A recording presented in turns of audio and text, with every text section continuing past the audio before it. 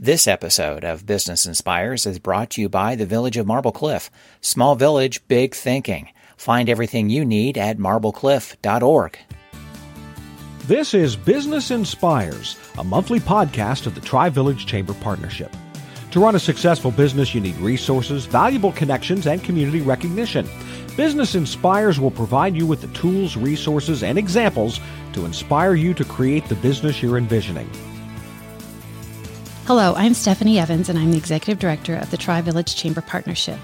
In today's episode of Business Inspires, I'm talking with Lorraine Schrader, owner of Schrader Law in Upper Arlington. Welcome, Lorraine, and thank you for joining us today. Thank you for having me as your guest. Let's get started by talking a little bit about you, your background, and how you got where you are. So tell us about your path to becoming a lawyer and business owner.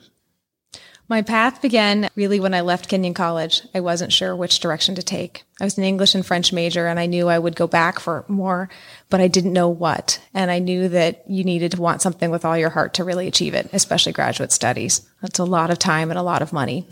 So I think 90% or 95% in 5 years generally do something. And 5 years came and went, and I wasn't sure. I was working in business for a consulting company called Accenture and traveling extensively, and it just wasn't the right time for me to go back to school. And because I was enjoying my time in the business, I couldn't decide if I wanted an MBA or something else, like a degree in public policy.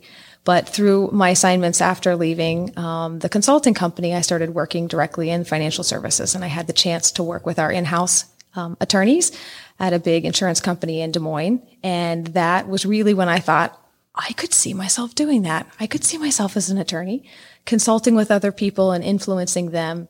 They come to you with business problems, and you have to go research the answer and write about it and then move on, and you never know what's going to walk in your office next. And so I began to explore the LSAT entrance exam that was required and set my sights on that. About the time my husband and I decided it was right to move back to Columbus, Ohio, where we had family. And I thought, oh, great, I'll wait and go to Ohio State, and maybe that would be a good opportunity for me to leave business. But at this point, 9 years had elapsed since I was an undergraduate, and I was finally getting ready. I took a prep class for the LSAT, and then things started to change quickly. So my grandparents needed care, and I was really happy to step in for them because they had helped raise me, and they were at a time when they needed help. And then my husband had some health issues, and I continued to work full time, and actually enrolling seemed to get farther and farther away. So 9 years after I decided law school was right for me, which was 19 years total, I had the chance to enroll as a student, and night school became my only option because I wasn't able, given the other life changes, to quit and be a student full time. That was a luxury I had as an undergraduate that I knew I wasn't going to have as a law student if that was indeed the path that I was going to follow. So Capital University Law School offered the only part-time program in Columbus, which made my application process pretty simple. Right. It was Capital. And so I enrolled in 2014 in their night program. That's a long time. That's a really long time. 19 years. And so from the time that you decided you wanted to go to law school, it was still another 9 years. Like it took you 9 years or so to figure that out, and then it was still another 9 years later. Yeah, I joke that life got in the way, and it does, right? It just does. I wasn't the only student in our night program that had a few things interrupt their path, but I was one of the older students in the class. And as I started, I was just a few days shy of my 39th birthday. And I think the statistics said there were like 6% of the law student applicant pool that's generally over 30 or 35. And so I was definitely in the minority. I was a non-traditional student, and in many ways that became an advantage, but I also recognized that it wasn't too late. Even though I felt at the ripe old age of, almost 39, it still seemed like I would have a lifetime of application, and I was eager to learn again. So as I left my full-time job, sometimes people would say to me in the elevator, "Oh, do you have to go to school tonight?" And I said, "No, I get to go to school tonight." So yeah, you get to, not have to. Yeah, it was one of my strategic advantages because I really, really wanted to be there. And just like other students, I didn't know what it would be like once I got there. I'd done my homework. I thought I knew that it would be a good fit, but it was. And because I wanted it so much, it was part of the propellant that fueled me to stay up late and burn the midnight oil and do whatever it took to not let anyone down at work, but to also not let myself down, because this was my one shot. So, as I'd mentioned, life got in the way, and I knew that part-time was the only option. And this was really something that I knew I could take it semester by semester. And I entered with that mindset, and things stayed calm enough in my life with work and with my family that I was able to stitch together all of the semesters that I needed year round for 4 years. But I was in a very different situation than some of my peers that were day students, because they, in some cases, didn't have a clear path leaving undergraduate, and they chose law school because they weren't sure what else to do. I made a very concerted effort and choice to pursue it vigorously. Right. I do think that sometimes that little gap between undergrad and grad school does give you some clarity, and having worked a little and have that sort of professional experience makes you a more motivated student when you go back, whether it's evening or day, traditional or non-traditional, that extra, that drive and understanding of yourself about what you want. Now, you having, maybe more than the average student has in terms of the number of years between undergrad and graduate school, just, sort of accentuates that, and how determined you were.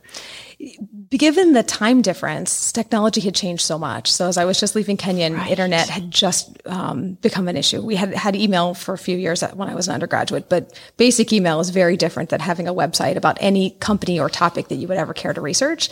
And so that was one of the things that I noticed with the gap of time, is that the ability to do research, and my preferences for even taking notes by hand versus using a laptop. I was comfortable with a computer because of my day job, but I also know that I didn't have the same routines and habits built around technology as a student as many of my peers. And so that was something I needed to find my way. And I also joked when I realized that one of my peers had he was almost as old as my Yahoo email address, right? Like, oh, that moment when, right? That moment when you realize, wow, like you're barely over 20 and I have an email address that's like 19 years old. Wow. Okay, great. And I embraced those differences, and I kind of laughed about it, right? Yeah, you have to, right? Otherwise you could feel intimidated, I think, with technology and the age difference. I distinctly recall one class situation. We were working with, some of the students, medical students that were just finishing up at Grant Hospital, and they wanted to learn about how to be deposed as expert witnesses. And so we needed practice giving depositions and taking them and defending them. So one of the fact patterns had to do with erectile dysfunction, and I made a joke about Bob Dole that no one in the room got, except, of course, the professor, because Bob Dole made it okay to talk about. And I distinctly remember that, but Bob Dole wasn't, right, a household name necessarily for my classmates. And so that was one of the moments when I remembered, like, wait, I have to stop and remember context. And I need to make sure people follow the journey with me. And it doesn't do anyone any good if I make a reference to, someone they don't know who it is. Something that doesn't really. So every now and again it would come up, but usually it's something that we could laugh about and move on. And that sometimes I was able to help students and they were able to help me in unexpected ways because of the differences. I bet. Probably an appreciation, both ways. So one of the things I'm always curious to know is how childhood dreams play out in the present. So I know you said you majored in undergrad in English and French, right? But thinking back even before that, when you were a little kid, what did you think you wanted to be when you grew up? And how do you think that plays out now with what you're doing? I didn't know. And it's tough because some people do set their sights on a singular goal and they work toward it every day. And I guess I have always felt that as long as I'm making progress, sometimes you take a step forward and it's with your left foot, and sometimes it's forward and up with your right foot. And you just never know. But as long as I'm making progress and momentum and it's upward, I've always been okay with it because I feel like everything that I've done in the past is preparing me for something new and unique. Mm-hmm. And I never know what next step that will be. But as a young girl, I grew up in rural Ohio, and I lived with my grandparents early on. And the one vision that I always had was going to college, because that was just a non-negotiable. And the family worked hard to make sure that would happen. Finances were tight, and my grandfather was a coal miner and a disabled veteran from the war. And so they prioritized buying books for us and sacrificed so that we could have some music lessons and some of the extra things, because they also recognized that just the classroom wasn't sufficient. And they worked hard to supplement our learning through hands-on. Planting a garden. I went with them any place that we could go with my grandparents, and helped as a caregiver for my great-grandfather and others in the family. And so that was the one thing that was crystal clear, is that I would go to college and take advantage of educational opportunities that weren't available to them. My grandfather didn't finish high school, and my mother, I think she and her sister were the only two on their entire bus route that had the chance to go to college. And even my mom took some time and did it after she had us. I remember attending her college graduation and thinking it was really neat and something that I needed to do. What a great example. She worked hard to finish it, and so I knew I had to do it as well. But I didn't know in what ways I would apply my college degree, and that really took some time for me to figure out. I went to Kenyon thinking French was a good possibility, because I was really inspired by the classes that I took as a high school student. But then I took an English class my first semester, and I loved it. So I took another one the second year, and I loved it. American literature, tearing apart Huck Finn and what it could mean about today, and analyzing what it means, all the different themes about race and gender, and the learnings that are still very much present. And so therefore, I just had to figure out what I was going to do. The other dream I had was to own a house. And so I left college hoping I would have a degree and a house within 5 years. And I only ended up saving enough for a house, and not, as we talked about, getting back to college, but I saved every dime when I started working, and ended up buying a small home in Beechwold that was like 911 square feet. But having lived sharing a home with my grandparents, we had bunk beds in the dining room and like whatever it took to get by. And then we moved out and rented our own little place, but for years had an apartment and a shared bedroom. And so we weren't able to paint the walls or do anything. You have a landlord. They want to make sure you keep things neutral. And I remember thinking how neat it would be to be able to plant bulbs and paint. And so that's what was a priority for me. And that was really the goal that I set my sights on, even more so than career goal. I knew I had to have a strong career in order to achieve those other personal goals. And that's what happened. I also knew at the time I had to have health insurance, and I had to have enough to pay back my student loans. So I wasn't at liberty to go work for a nonprofit and just save the world, even though that was inspiring. Mm-hmm. I needed to take care of myself. And at the time, health insurance wasn't an option after you graduate. You had insurance only until the day you were no longer a full-time student. The flexibility of being covered on mom and dad's plan until you were 26 didn't exist. And I've seen that really open up possibilities for students as they're leaving undergraduate, in ways that I didn't have. Not to laugh that it's uphill both ways, but it was in some instances, because that was an inhibitor. Having benefits really mattered to me. I saw that as crucial to being able to break the cycle of independence. Right.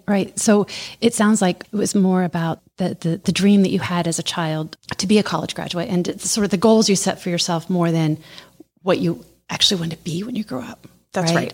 My gosh, your love of reading. I mean, I can see how that plays into your ultimate desire to be a law student, because there's a little bit of reading to go with law school, right? A few thousand pages a semester. A few thousand pages, yes.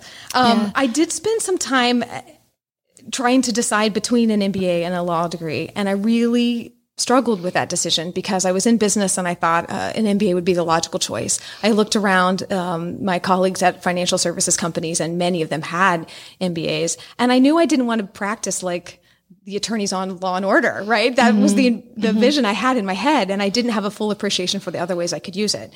As I mentioned, seeing some of the in-house attorneys was one way that seemed appealing, but I really wanted to make sure.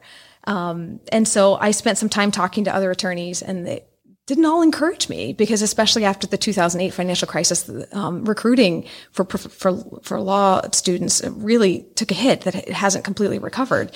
And some said, really? Like, it's a lot of time and money. Like, I think you could find other ways to do it. But I ended up asking people how they spent their day and what kinds of research questions did they have and what did they produce at the end for their client. And it was so focused on writing that I felt that was a better fit for me than building PowerPoint slides about org structure and other high-level changes that I was into the details, and words were my mode of operating and my tools, and words seemed to lend itself more to a law degree, more so than an MBA. Right. I can see that. So let's shift a little bit because I want to talk about the kind of law that you do. And I think that ties into your experience growing up as well and your grandparents, right? Because you just mentioned that your first thoughts about law school were when you met people in the financial advising world, right?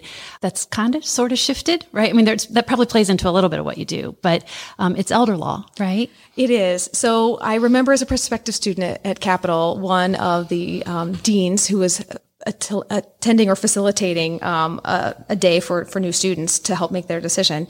He asked if, any of us in the room had an idea of how we wanted to apply our law degree once we earned it, if we did indeed enroll at Capital. And I said, I have some ideas, but I'm open to inspiration.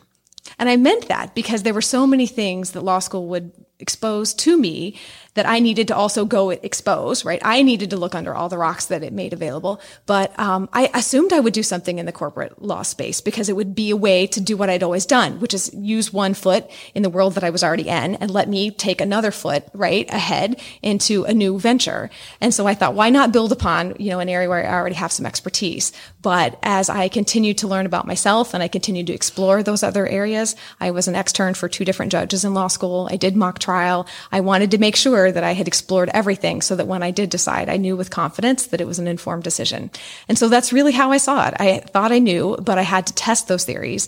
And I ended up being open to inspiration. And my tax professor encouraged me to meet one of his former students. He said, if you have an interest in elder law and estate planning, he's like, there's someone I want you to meet.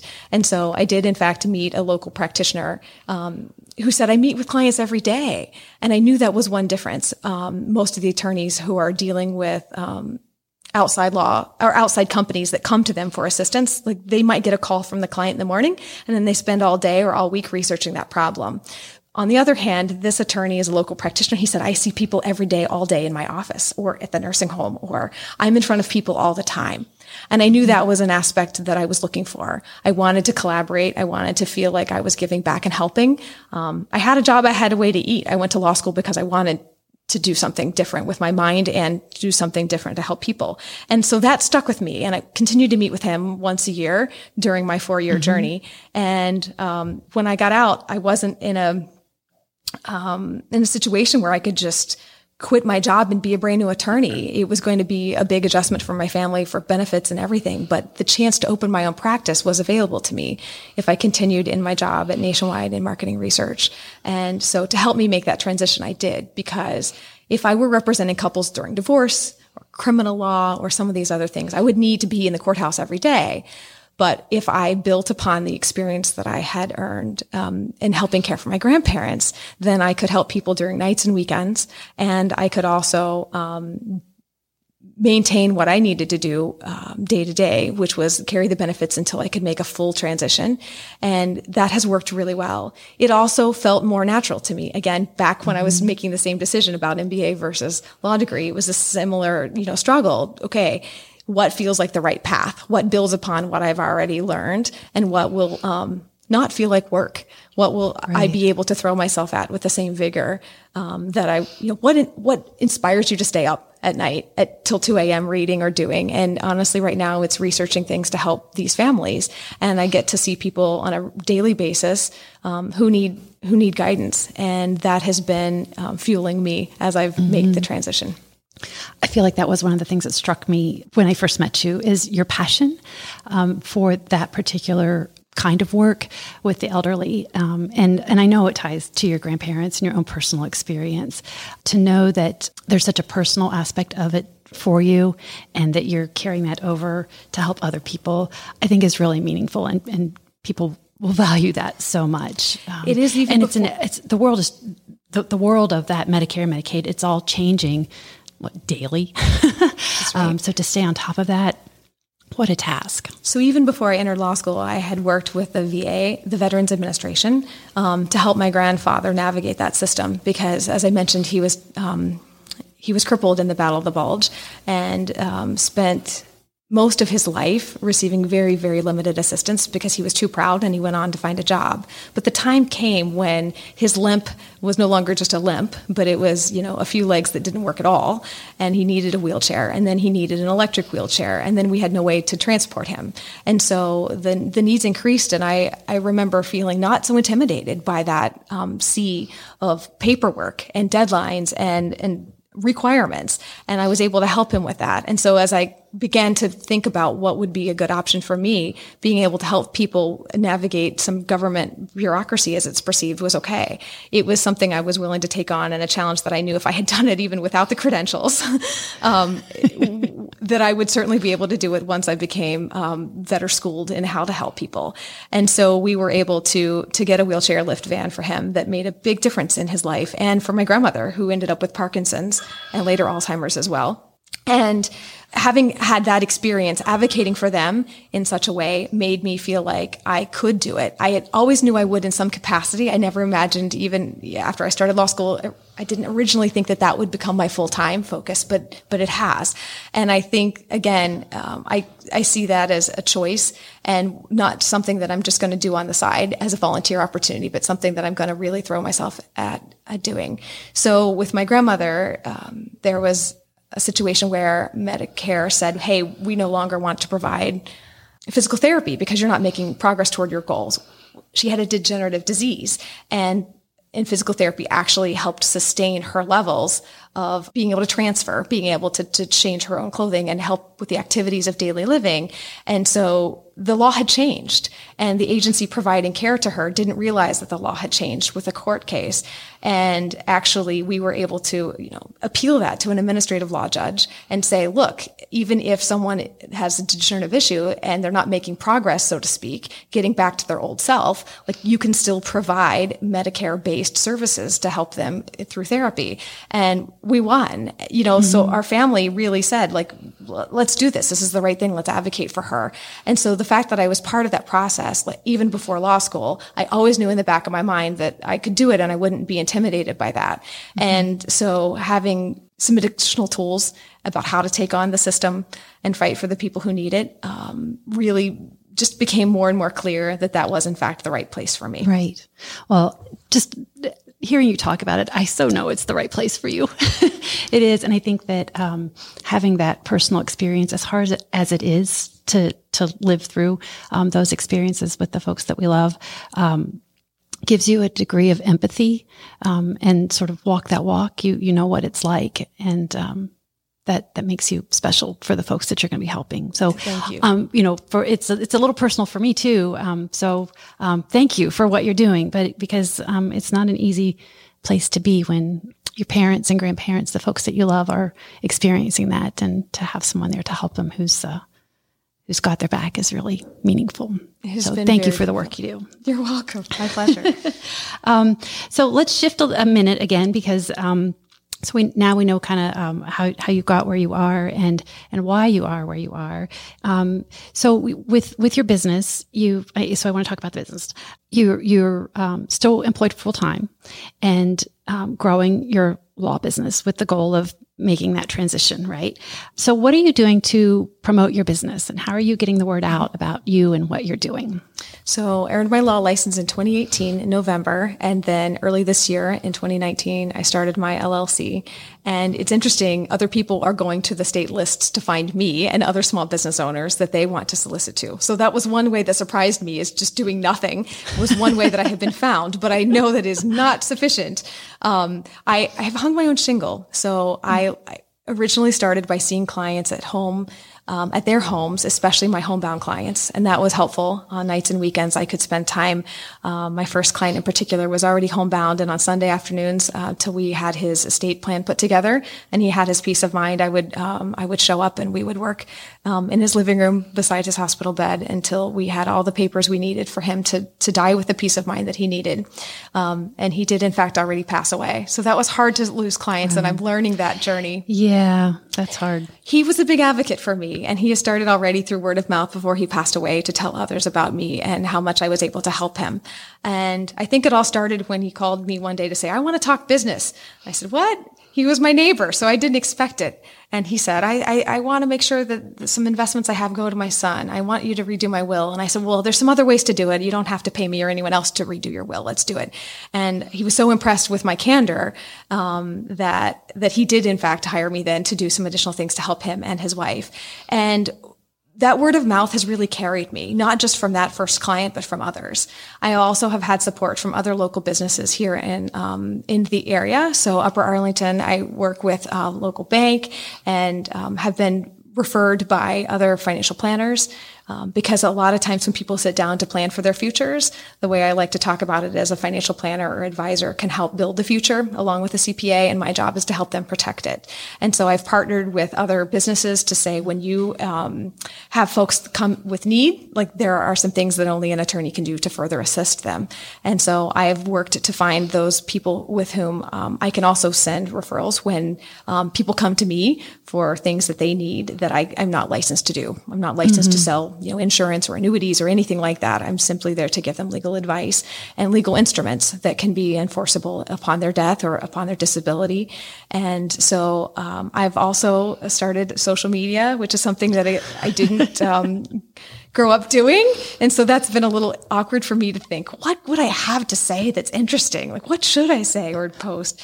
And so I've looked to others to help give me some ideas. And I've also attended some events here through the local chamber that have given me some good ideas, not only how to build out my website, but also the kinds of things that I might want to post. And I've attended networking events because I find that other small business owners haven't always taken the steps that they need to plan for themselves. And it's not just who else they know.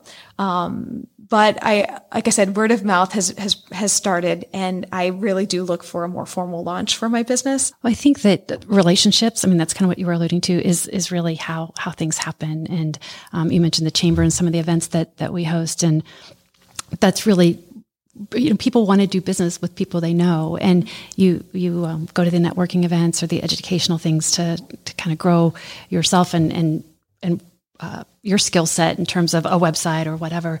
But you make those contacts and end up with the referrals and may end up helping themselves. So you're doing all the right things, right? And it's happening. It just takes a while. It takes a while to build those relationships. And it does. Earn people's trust. I'm also offering events about once a month at the Upper Arlington Public Library. They have free space available to small businesses and others on a first come, first served basis. And that's really been a chance for me to help educate the public as to potential gaps. I think there's a real risk in not knowing, but there's a bigger risk in thinking you know how the rules will work and what will happen if something were to come to you unexpectedly or to a loved one.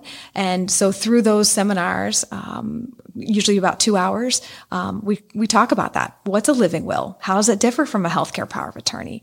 When is a power of attorney effective? And when is it not effective? What do you mean I can't just go change the deed for my dad? He passed away yesterday. I have this deed, or I have this power of attorney in my hand. Like, it doesn't work anymore. So those are the things that I'm able to educate them on. And then they're able to see my style, my level of detail. And I think it helps people know if they want to work with me. And I've had a really good success rate where people say, wow, I already have a will, but maybe I do have some gaps. Let's sit down, and would you mind taking a look at what I've got? And so I'm happy to do those free consultations to say, let's talk about your current needs. Let's see if what you have documented reflects that. Sometimes they don't even know what's in their documents. They just really deferred a lot to their attorney to say, like, put in there what I need, and I trust that the legalese I believe is that, it. Right? Yeah. Right. So, and then once it's done, you just don't want to have to go back to it because it's not something you really want to think about. That's right. Death and dying is like the last thing people want to do. Not so much. So once it's done and in a drawer somewhere and just don't want to think about it anymore. But the problem I'm finding with that is the law changes. And so you might think that what you have still works. And even if you're still married to the same person and your kid is still the one to make the decisions for you, sometimes the law has, made something ineffective that you thought was squared away. And so I find that, on average, 19 years is the amount of time. Studies show that people spend before they refresh their documents. And like I said, chances are their life has changed in that period of time. Right. But even if not, the law certainly has. Right. Well, and you were mentioning deeds too, like survivorship deeds. Like, yeah, it's changed. Right. That's right. Right. Okay, well, it does sound like you're doing all the right things. And I want to know that, or what you would say has been your biggest challenge so far in starting your business, or maybe it's trying to balance, work, family. Well, at a time it was work, school, family. That seems like an amazing thing to try to balance. But now that the school's out of the picture, what's your biggest challenge? The biggest challenge is wanting to make sure I don't let someone down. I want to give them the quality that I would expect. I want to do it in a very efficient, effective way. And I want to be able to help more and more people. I feel like there's so many people still running around out there that don't know they're exposed. And so I feel like there are a lot of people that I want to get to and be able to help them regardless of the way in which they need help. And that's really, for me, what I stay up at night worrying about, or I should say what gets me out of bed in the morning, and helps me keep going, is that knowing that someone else is running around out there. And I never know when the phone's going to ring, but I also know that it's part of my job to help find them. I guess I feel like part of my core mission when I really sat down and created my business was around education.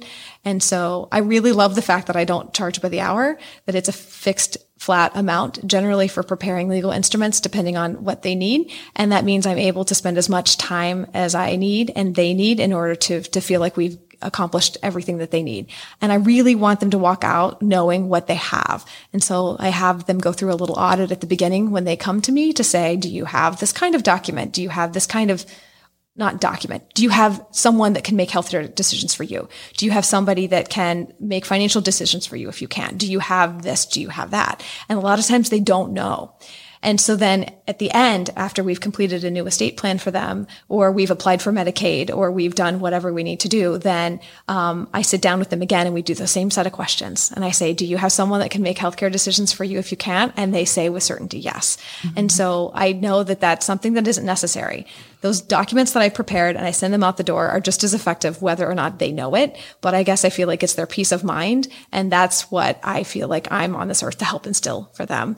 And so that to me is worth the extra time. And if someone wants to change their mind, that's something I'll accommodate, because, hey, wait a minute, you'd rather put this description in your power of attorney about when you want the plug to be pulled versus this description. Like, I've changed it I don't know how many times sometimes, but it's so that people can really finally land at peace.